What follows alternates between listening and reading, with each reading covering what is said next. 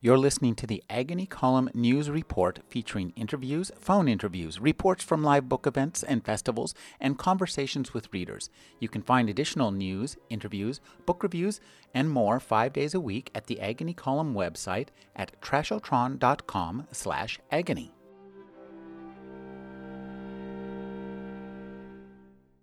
I'm speaking with Alan Cheuse.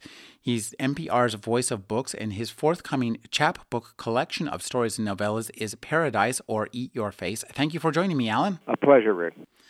We have 3 books today with a unifying theme, so you say. So, spill, what is it? Well, the theme to me seems a journey back into the past, sometimes extremely valuable and profitable, sometimes not, always dangerous. If you go back to the Hilary Mantel, Bring Up the Bodies, she goes as far back as any of the 3 here, and bases her material on the history of Henry VIII, the Tudor king, with whom we're all familiar, I think, from the Tudors series on cable, and in fact, that's how I first encountered Henry, I guess, outside of my college history studies, and an endlessly fascinating character who, over the course of his 50-some years, had his agents carry out about 45,000 beheadings. That was the execution of choice, and he used it with a certain profligacy in the middle of his life, and certainly, as we know, with his queens.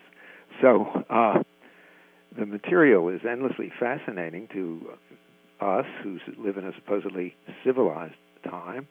And in this middle volume of what is going to be a trilogy, the first one was Wolf Hall, which won big prizes when it came out a couple of years ago.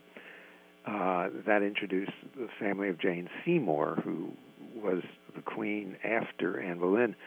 Bring Up the Bodies focuses on the Boleyn family, and we see that family through the eyes of Thomas Cromwell, the low-born, I guess his father was a butcher, maybe? I think it was a butcher, who rises to the level of any of the highest born in the court, except they give him no respect because he's not highborn.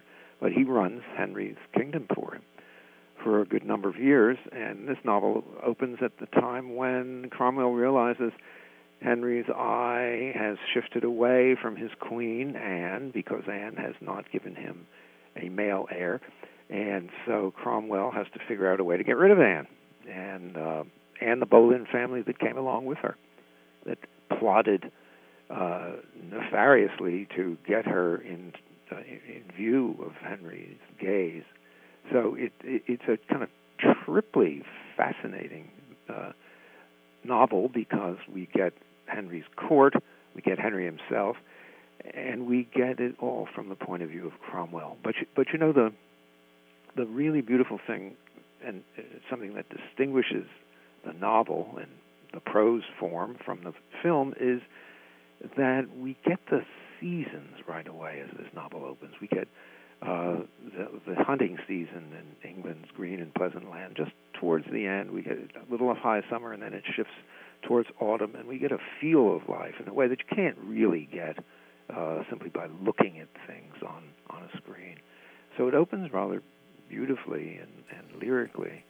I love the prose voice here. Is so enjoyable to read. Yeah. It's really immersive. And as you say, I think these 3 books, all of them, are really good examples of why novels and reading are still really vibrant forms that offer, I think, a kind of entertainment that can't be duplicated by any kind of art form, and I think arguably the most intimate form of entertainment. We are there with Cromwell as this happens, and that in a very intimate sense, we are him, and it's really compelling and beautiful and horrifically violent, of course. What more could you ask? Yeah, and actually, there's a book that really stands at the center of this novel because Cromwell as he's recollecting everything he has to do one day. He had to take care of everything, and he's sort of thinking about his own library, and he remembers that the courtier, the staff that attends to Henry's needs, have a book called the Black Book, and he thinks if he wrote a book, he would call it the book called Henry. He says how to read him, how to serve him, how best to preserve him, and then in his mind he writes a little preamble. So this is the Book of Henry, and when that third volume comes out, it'll be the trilogy of Henry. But it's also, we get the Boleyn family. What a bunch of schemers! Ironically, her father's the only one among the Boleyns who's left alive, but left alive to kind of go mad with the failure and the destruction of all of his children. And this his is plans. Cromwell's book, and I'm not sure how she's going to tell the third volume. Well, I think one of the things that's so engrossing about this is the way that by interiorizing this, by giving this from Cromwell's perspective, she builds a world for us that's really alien and beautiful and also familiar. It's shot through with, the familiarity of what we know from history, and Yes. it is of our world, but so much is so alien and so weird. It's really engrossing and kind of a book that you get to. It's like an expedition, almost a planetary expedition into the past. And it's also, it's 500 years away from us. Maybe if we can use astronomical terms, it's 500 light years away from us in the past. It's already happened, and yet the novel makes it seem as if it is happening to us in the moment, that we're in that moment. That's the extraordinary thing about prose narrative, that it can have that effect for you, on you, with you, to you. And it's really it's. And also, it's nice to see that, she's coming out with these and telling, a bigger story. It's fun for us to put this together with Wolf Hall. This is a much more compact story. Wolf Hall was pretty sprawling and covered a lot more territory. Yes. And this hones in on from one person. And the values are so extraordinary. Henry does everything for the sake of trying to secure a male heir. This is a man's world. And I think if I were a woman reading this, I would have to say, all right, I'm going to have to undergo a little what a man who sold me a house once called attitude adjustment. Because women are, a cut above chattel, and they acquiesce in all various forms of oppression. This is not a world of feminism. This is a world of females who are traded and married off and used and abused, and they go along with it. It's a really very much of a culture shock to read the book, and to the degree that it's a woman who wrote it, it's an even greater testament. Yes, to her. Actually, that little sermon I just gave about how to adjust yourself to it. I think Mantell herself said that in an interview I've read somewhere. She said, you just have to, if you're a woman and reading this, you just have to realize you're in an alien world. So it's an enormously entertaining book as well. And I just think if anybody's going to read any history this year, they should read Bring Up the Bodies by Hilary Mantel. But there's more history to come. There's the more recent history of Istanbul Passage by Joseph Cannon. Yeah, the Joseph Cannon novel. He's done a wonderful job of evoking Istanbul in the months just after the end of World War II, and all these various spy rings still intact from the wartime. American spies and Zionist spies and Russian spies and the Turkish secret police and this decaying world of Byzantine opulence that has just barely survived the war. An important word you use there, Byzantine, that applies to every aspect of this novel. Yeah, certainly the plot. the characters' motives. The milieu too. I mean, Yes. it's just so complicated and interesting to see as you immerse yourself in this book. It's just like this sea of, it's like a clock that has 10,000 different wheels, and you don't know exactly what times they're telling, what time zones they're in, and that's time zone is not a bad metaphor here. Yes. Way to think about this book, because yes, I agree. And the American businessman whose wife is lying in a vegetative state in a sanatorium as the novel opens. And, this businessman who has a tiny thread that's connected him to the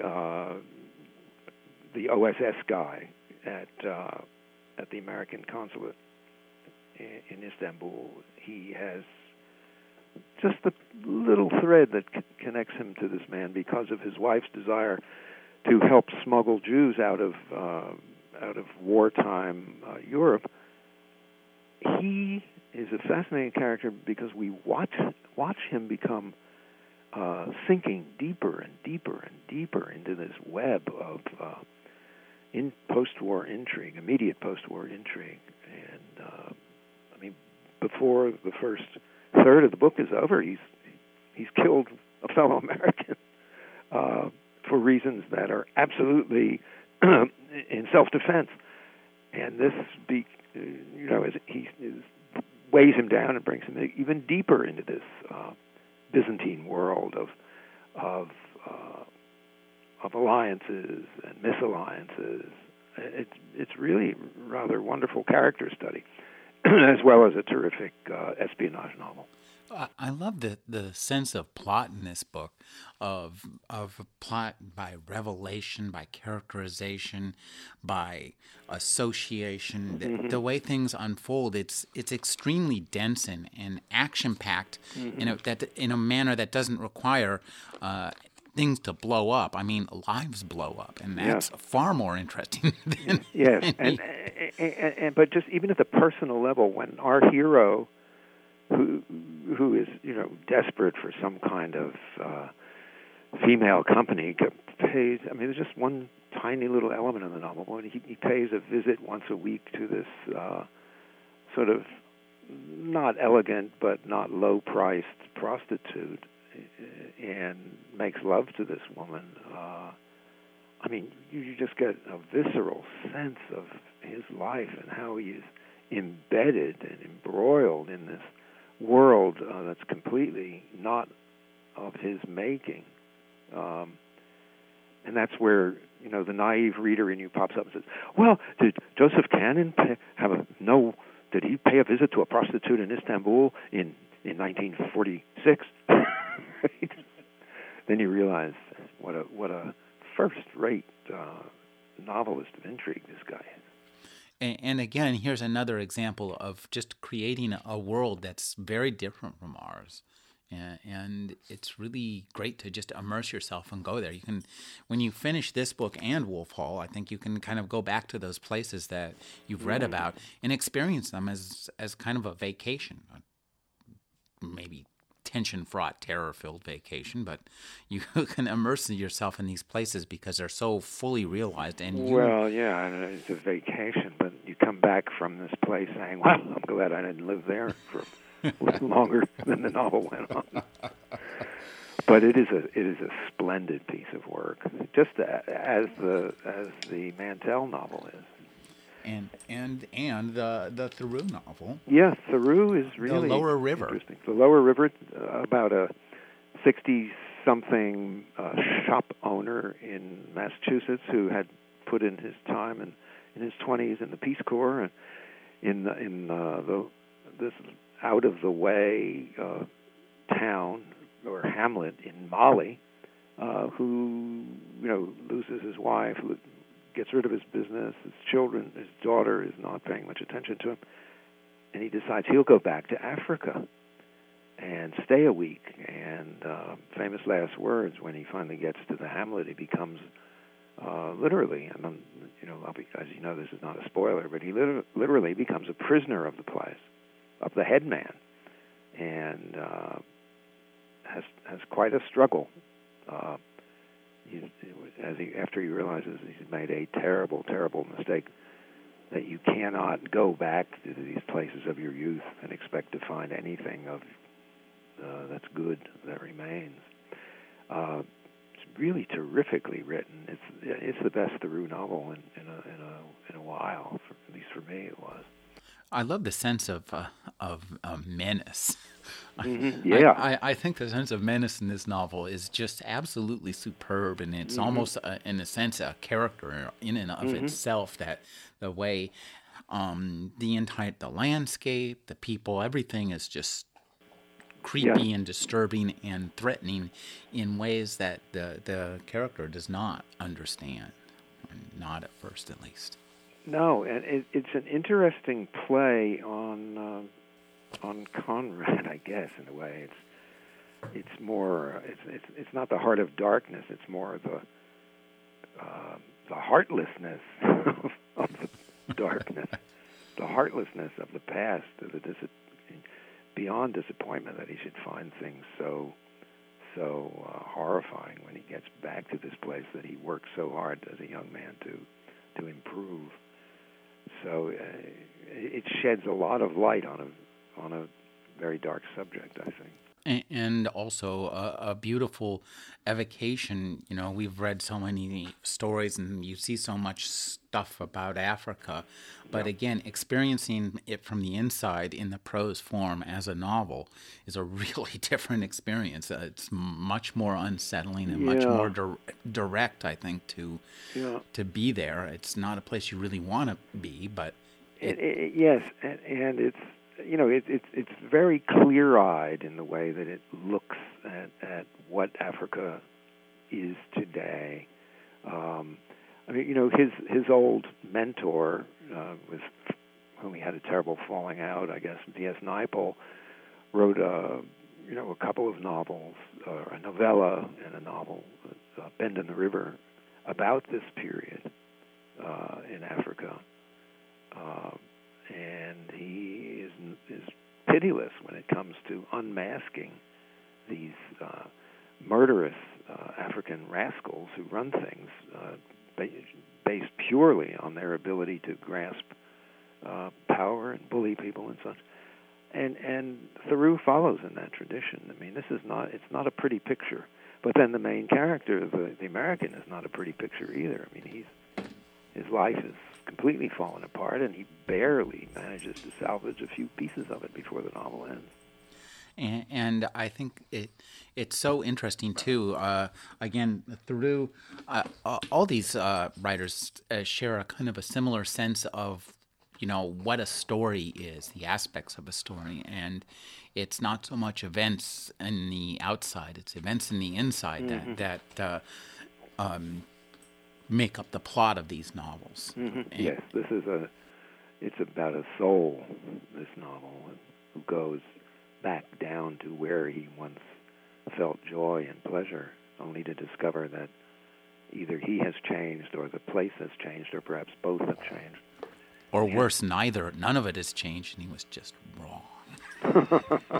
Yeah.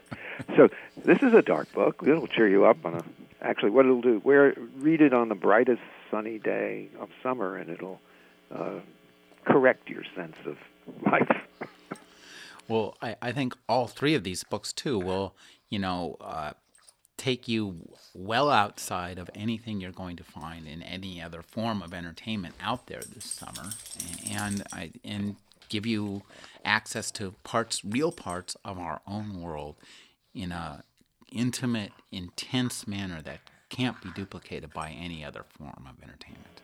3 cheers for prose fiction. And it's cost effective too. These books aren't expensive compared to A Night at the Movies. They last a lot longer, and you pass them on to your wife, better half, best friend when you're done. Right, or give it the Theroux to your enemies. It's that acerbic sometimes. It is. I've been speaking with Alan Cheuse. His forthcoming book is Paradise or Eat Your Face. Thank you for joining me, Alan. A great pleasure again, Rick.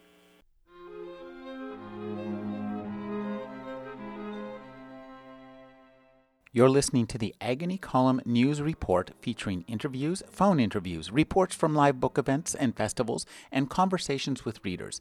You can find additional news, interviews, book reviews, and more 5 days a week at the Agony Column website at trashotron.com/agony.